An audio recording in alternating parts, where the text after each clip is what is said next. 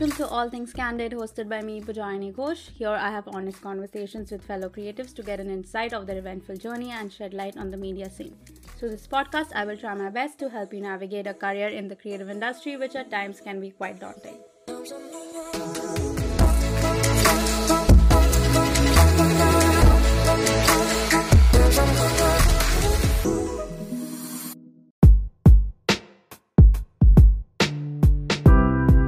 For this week's episode, we have Jivraj Singh, one half of the Kolkata-based indie pop duo Parekh and Singh. Jivraj is often seen playing the drums and producing music. The duo is popularly known for their whimsical music videos. He shares his experiences of growing up in a family of musicians, the first time he played on stage, the various elements that inspired him to get into music, behind the scenes of producing a music video, and much more. We talk about how Parekh and Singh came about, the inspiration behind their work, and the creative process of their latest music video, Down at the Sky. We discuss the pros and cons of working independently and being signed by a label. Later, I get into a deeper conversation with him where we talk about challenges he has faced and how he usually deals with ups and downs.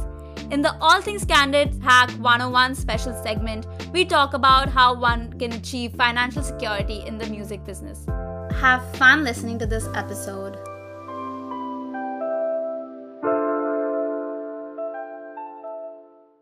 Hello. Hi, how are you? How's it going for you? I'm good.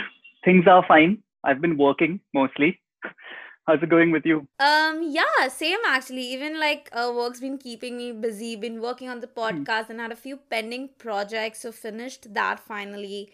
Created a couple of content for a couple of brands. And yeah, that's been keeping me busy. Plus, I'm looking forward to the next couple of months this year has. Cool. So yeah, thank you so much for doing this and being a part of this podcast. Thanks for inviting me. Of course. And yeah, let's get started. Tell me, what did you study and how did that lead you to where you are today? So I studied mass communication and videography in college. That's what the course was called. Basically, I chose that course because it had film studies in it. Correct. And film is something I wanted to study because I was already watching a lot of films and interested in the filmmaking process as well, and just thinking about cinema all the time. So that's pretty much the main reason why I picked that particular course for college. And also a secondary reason is I wanted free time to practice music because I just started playing music. So that course was just a good balance of things. I didn't really know what I wanted to do. I knew I wanted to practice music. And I also knew that I enjoyed cinema. But beyond that, I didn't really know what I wanted to do. So this course was just the easiest way for me to navigate at that point, straight out of school. But I think what happened is during college, I just practiced a lot of music and studied a lot and listened to a lot of music and just immersed myself in the world of music. It had nothing to do with what I was doing in college. But I think that's basically how those 3 years of my life contributed to the rest of my professional career, let's say. It's just that I spent 6 to 8 hours a day, every day, just immersed in the world of music, either listening to it or working on it, studying it, practicing, rehearsing, whatever. So when did Parekh and Singh come about? Well, Parekh and Singh started, I think, 4 years or 3 years after I finished college. And how did you meet Nishchay? That happened just through random chance. We just bumped into each other somewhere. And we made a connection right away. So we became friends first. And then Nishchay went to America to study music for a couple of years. And then when he came back in, I think, maybe late 2011, that's when we actually started working together with a little more focus and seriousness. But before that, we were just hanging out and occasionally playing music, occasionally playing a very random gig. It had no direction or any strong sense of motivation or clarity. I think it's only after he took time off and I also took time off. And then when we rejoined after a couple of years, there was a fresh foundation to build on. So that was probably late 2011. And we've been working since then. Okay, that's been quite long, almost 9 years. Yeah. But I know that, you have been always surrounded by music. You have grown up in a family of musicians and I'm sure exposed to a lot of instruments. So what made you choose drums? Drums has a very different function in music to pretty much all the other instruments because I kind of think that with all the other instruments, you can make music on your own, like guitar. You can just play music on your own with a guitar. Obviously, if you sing, you make music on your own. But basically, all the other instruments, other than percussion instruments, make music by themselves. Whereas percussion, I feel, is more there to give Yeah, structure and shape and additional texture to the music. It almost controls the music in a way. But if you take it away, you still have music. correct. Yeah, So I don't know, for some reason that appealed to me more. Like almost like it feels a bit like engineering in some way. It's like you're building something. Like for instance, I really enjoyed playing sport in school, and it felt similar. It was just like full body coordination, and you still feel emotions, but you still correct. have to like coordinate your body and execute some kind of actions in a little more analytical way. So I think it was just a mix of that stuff that was appealing to me. And do you remember the first time you played live in front of an audience? Um, so it was quite late in life. It was when I was 19, perhaps 18 or 19 years Yeah. old. That's when I started playing basically after school. And it was like a full on gig. That was my first live experience. It was a proper show with a band, like Okay. a Yeah. fully professional environment already. I was playing with my parents, a band with them. So I guess that helped. They were already tapped into the infrastructure. So How did you feel about it? it felt kind of normal because I'd been around it all my life. Like I'd been traveling with them since childhood. So it was very normal for me to be around the infrastructure. And I think when you're on stage, at least for me, it's quite a safe space. Yeah. Like there's not much pressure or anxiety for me. It just feels like a natural habitat. And I like performance. I like being on stage. So it was Yeah. just enjoyable. That's all I remember. Yeah. You mentioned that, you've been traveling with your folks since you were a kid, and, while they were on tours, didn't you ever happen to play an instrument or play with them before your college days? No, I didn't have interest in playing music actually. I enjoyed being around it, but I didn't think I would play music professionally or anything. I was trying to avoid it actually. I was almost embarrassed about it. I guess I didn't want to do what my parents did. But then you realize that's something that comes naturally to you. Yeah, it was fun. Couldn't avoid it. But then what was it like growing up with parents in the music industry and touring with them at an early age and exposed to such a different environment while growing up? It was a lot of fun. That's the simple answer. It was a very positive experience. And also, it just like gave me the feeling that I didn't have to do anything conventional in life. Like, I wouldn't have to seek out a conventional job. And I don't know, I just like somehow didn't get into that mindset that I could see a lot of my friends in school slowly beginning to get into as they grew out of childhood into adolescence. That mindset just comes into everybody. But for me, it was somehow kept away because I was in this very unconventional environment where it was about creativity and weird personalities and travel and making music together. So Definitely. It must have been a great space to grow up in, because I'm aware that like so many people still don't have the choice to follow the dreams or passion in such an unconventional career.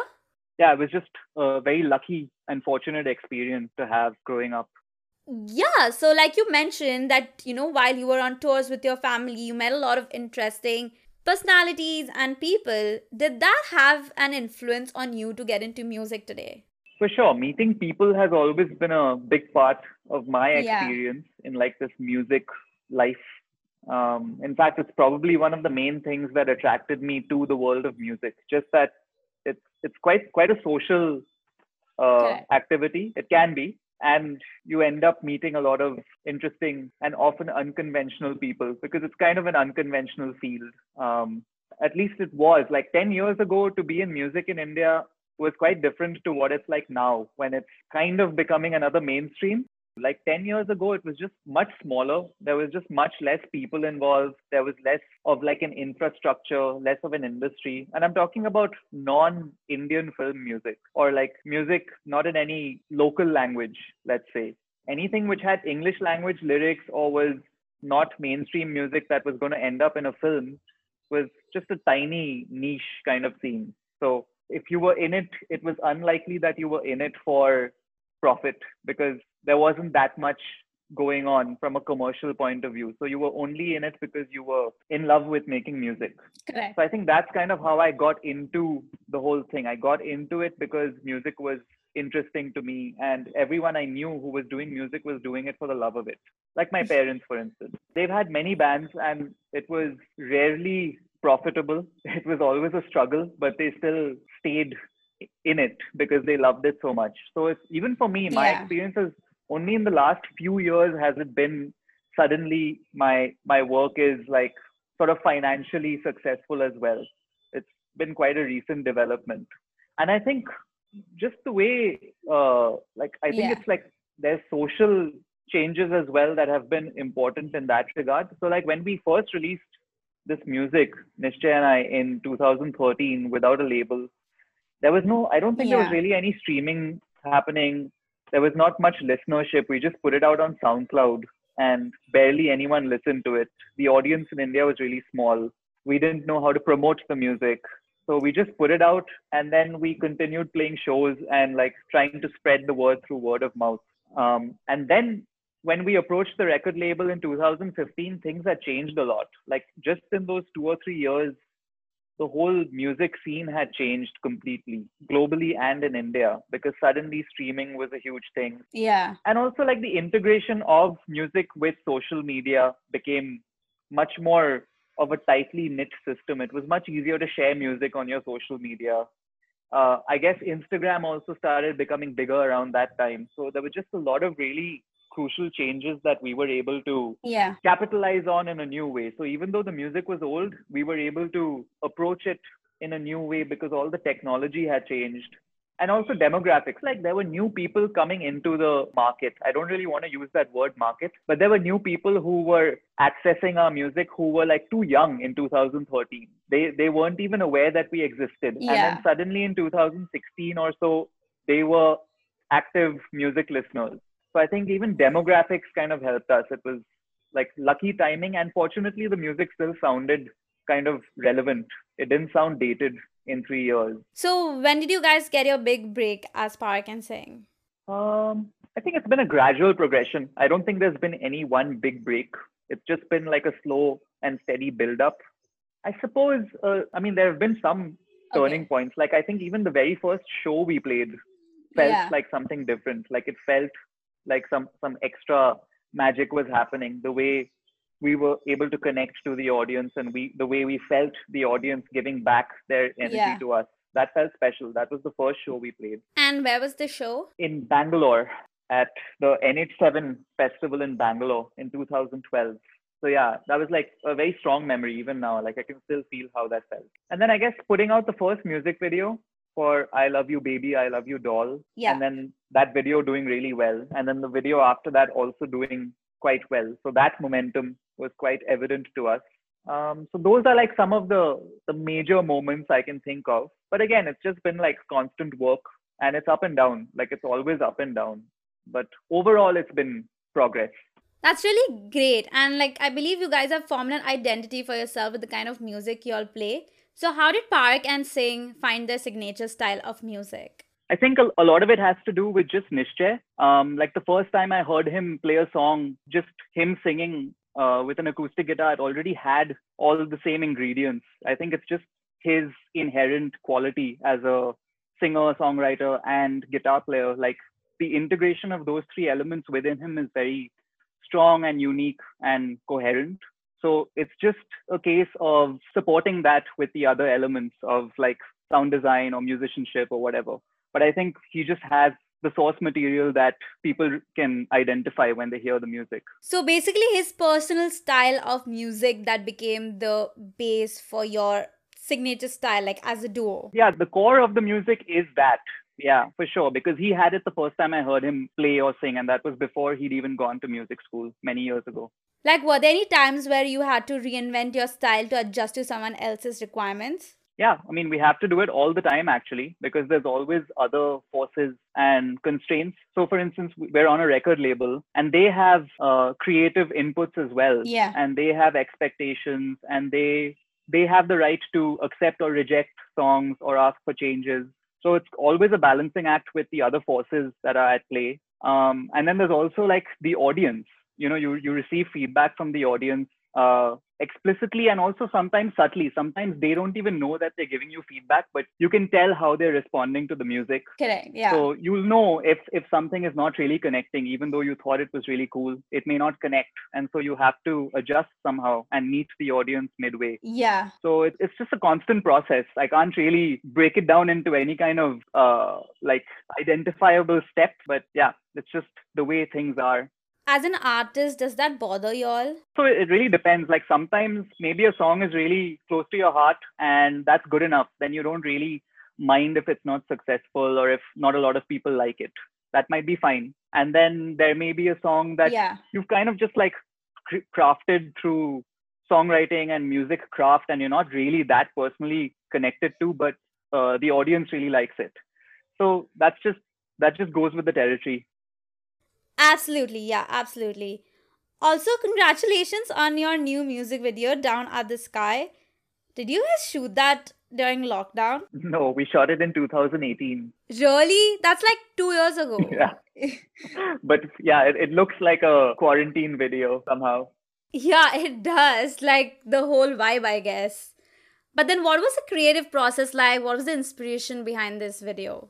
Also, what made you release it right now, like after 2 years? This seems to be quite typical for us, actually. We make stuff and then we just sit on it for a couple of years and then we release it. I don't know why, but that's happened with both our albums. Like both our albums were released 3 years after we finished making them, more or less. And it's happened with a bunch of music videos.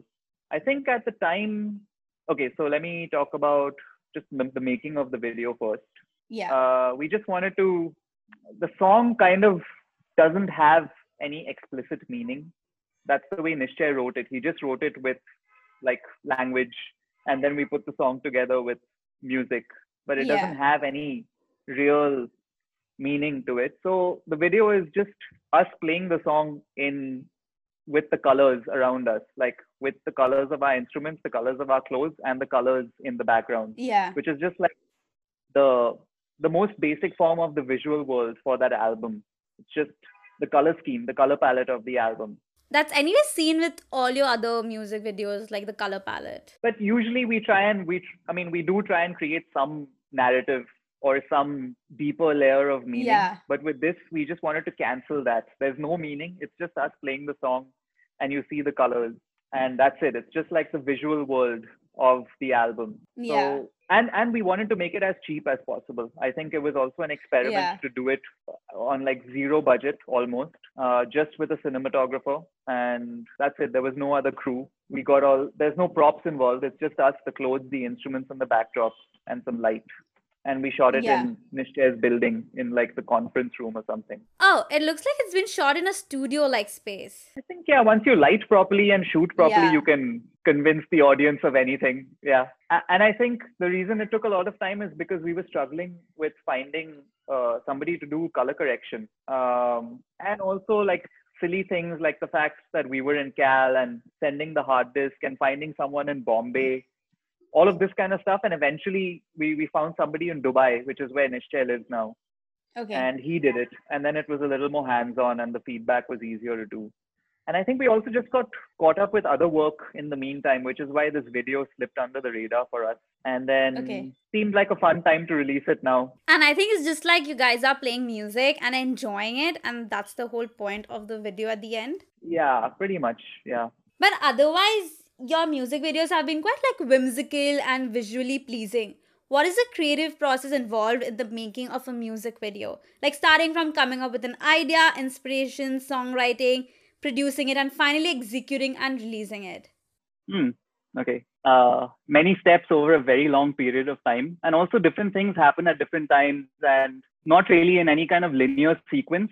So we might be working on a demo for a song while simultaneously working on a video for something else, while simultaneously brainstorming for something that we'll probably release 1.5 years later.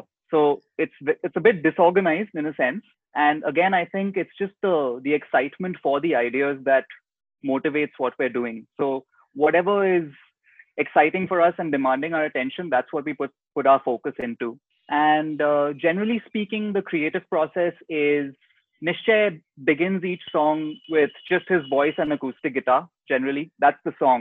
Yeah. That's like the source material. And then we figure out together how to build on that and produce it into some kind of finished form. And sometimes there's no need to build further. Sometimes that demo idea is the finished form.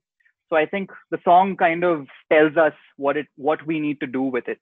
And then the same goes for any kind of visual aspect to it, any video or photograph or graphic design work. We just like listen to the music, think about it, chat, brainstorm, use mood boards, and then we also collaborate with a lot of people, especially on the visual side of things. So they bring their own ideas Yeah. into the mix, and it's a very free form, conversational, open-ended, exploratory kind of approach. Okay, yeah, it makes sense. So there's one thing that I wanted to really ask you. So, like a lot of great music dies in bedrooms and jam rooms. When does one realize that a particular song has the potential of making it big and you eventually end up finishing the project? I don't think we ever think about whether it's going to make it big, but if the idea is exciting and if working on the song is exciting, then we follow through with it. I think it's just a feeling. It's just based on whether there's like passion for whatever the project is, whether it's a song or a video, whatever. But we don't really think about how it's going to perform with the audience or the market. We just try and do as good a job as we can. And the stuff that gets abandoned is just stuff that we lose interest in. It's not really got anything to do with whether we think it's going to be successful or not. It's just the excitement that matters while making it. I actually never thought of like that, but now that you say it, it definitely makes a lot of sense. Definitely. Yeah, like I'm sure a lot of artists actually, if they are passionate about a certain project, they give their 100% and work towards it, even if it's for free for that matter. Anyway, now coming back to this, like you had mentioned that initially you and Nischay together had released an album, without a label. Like the album was Ocean, and then again you re-released it under a label Peace Frog that y'all got signed with. So what are your thoughts on independent artist versus being signed with a label? So when you sign with a record label, you're making a business partnership with the label. So business means there's resources that they'll bring to the table, but they'll also have expectations and constraints. So you just have to understand the nature of the business deal, and every deal is different. So I think the main difference is just understanding what the contract is telling you and what the agreement is going to be, what you're going to get out of it, and what you need to give, because it's give and take in business. And if you're totally independent, you don't have that business partner, but you can make other partnerships, like with a brand, for instance. So you can try and get support and resources from other individuals or companies. But either way, there's forces that you need to balance as an artist.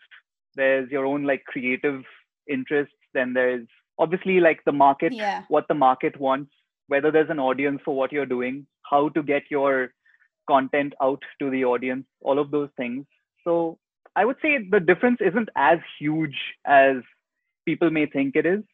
And especially now that labels are getting smaller, the music industry is just becoming different to how it used to be in the golden age when everyone was making a lot of money and all of that. Now everyone just needs to be flexible and efficient and inventive. So that's, I mean, as an artist, that's basically what you need to be. Whether you're signed or you're not signed, you need to be inventive, flexible, efficient, and motivated somehow. So that's what I would say. I mean, it hasn't really changed that much for us being on the label. We still operate kind of in the same way. Only now there's like a new presence in the mix. So someone probably is taking care of the business aspect of it. Not really. I mean, even once you're signed, you need to be aware of the business aspect yourself.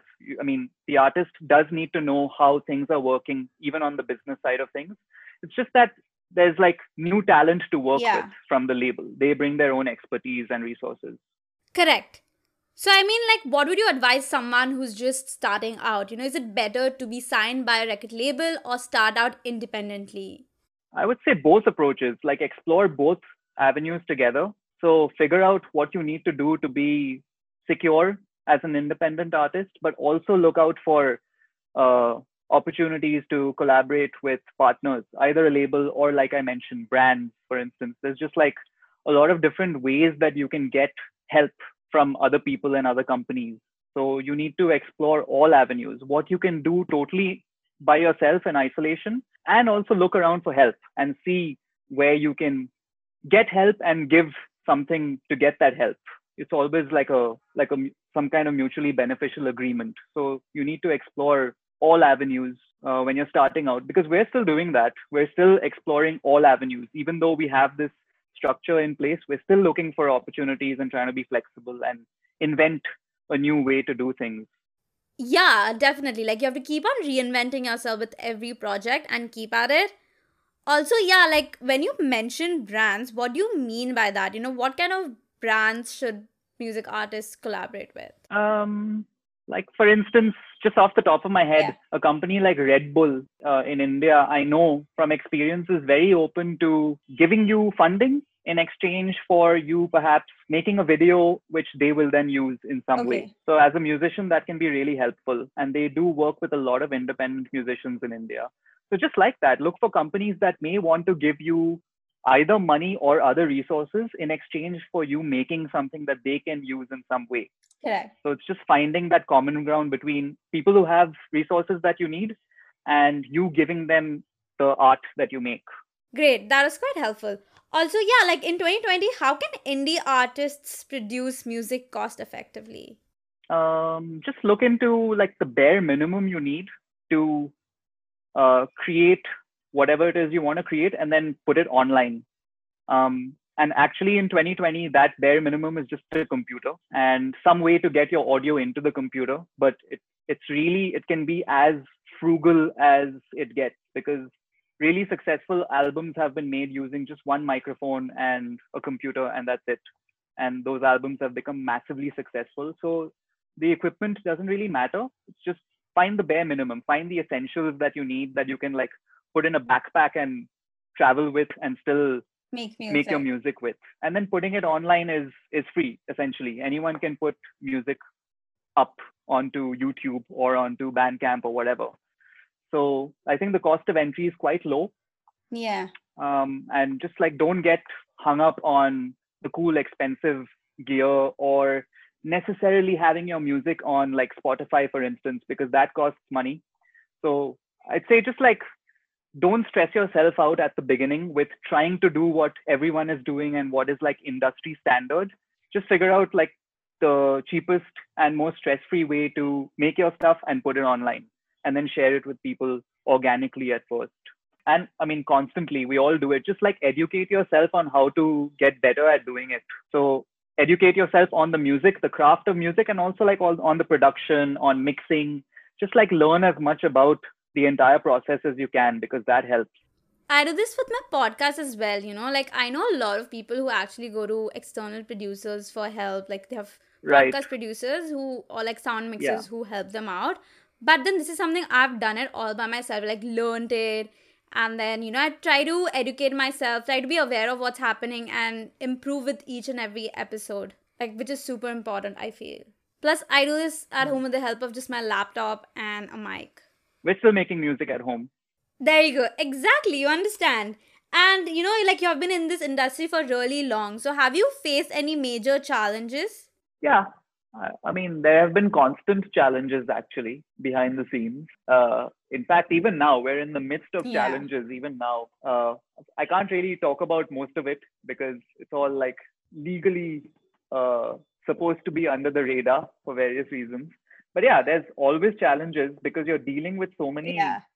other people and other forces and other components in the industry. It's not just you and your audience.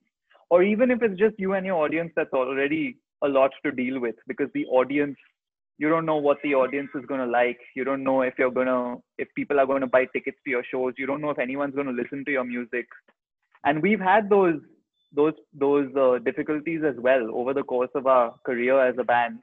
There have been times when nobody's like, we've played to 5 people in a club, and we've played to like rowdy audiences who have been talking louder than the band, and we've had people not pay us for shows or for things we've done. We've had people disappear after signing contracts. Constant things.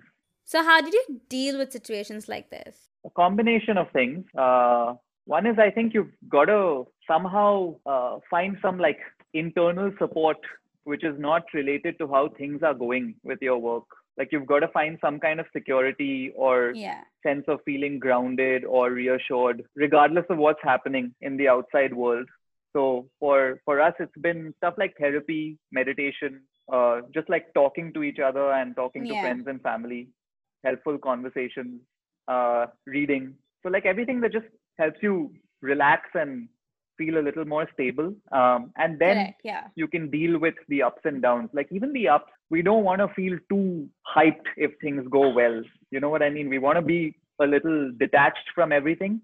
So I guess we want to be detached both from the good and the bad of our career, because then you can deal with it with a clear mind and just be like a little more strategic and tactical and not be emotional and impulsive. Because I think it's not always helpful to be emotional when dealing with the challenges that are going to come up in your career. And then also just like educating ourselves on various things, like on how contracts work. I think I'd mentioned that earlier. Knowing how to read a contract, really knowing what the contract is telling you, what is expected of you and what you're also going to get out of it. So simple things like that. But was there any point you realized you wanted to quit music? Yeah, there have been demoralizing and depressing and disappointing phases for sure, a few different times. And to overcome it, just take time off. I think that's what's worked for both Nishchay and me. Just taking a break sometimes from all the music work for like a month or two. And then when you take a break, at least in our experience, the love comes back after some time. You just miss it. So you go back to it. Don't worry, you guys have been creating some really great music. Also, tell me what's next in store for the duo. Are you guys working on something currently? Yeah, I mean, we're working on new music, lots of new music for various things. I can't really say what it's going to become because we work with a label. So I don't know how things are going to shape up. But we're working on music, we're working on videos, we're working on our craft individually also. Yeah, that's about it. That's great, and can't wait to see what you guys have in store for us. And let's move on to the next segment. So now it is time for the All Things Candid Hack 101 segment, where I ask my guests to enlighten us with a particular industry hack, tips or tricks that they have learned over the years.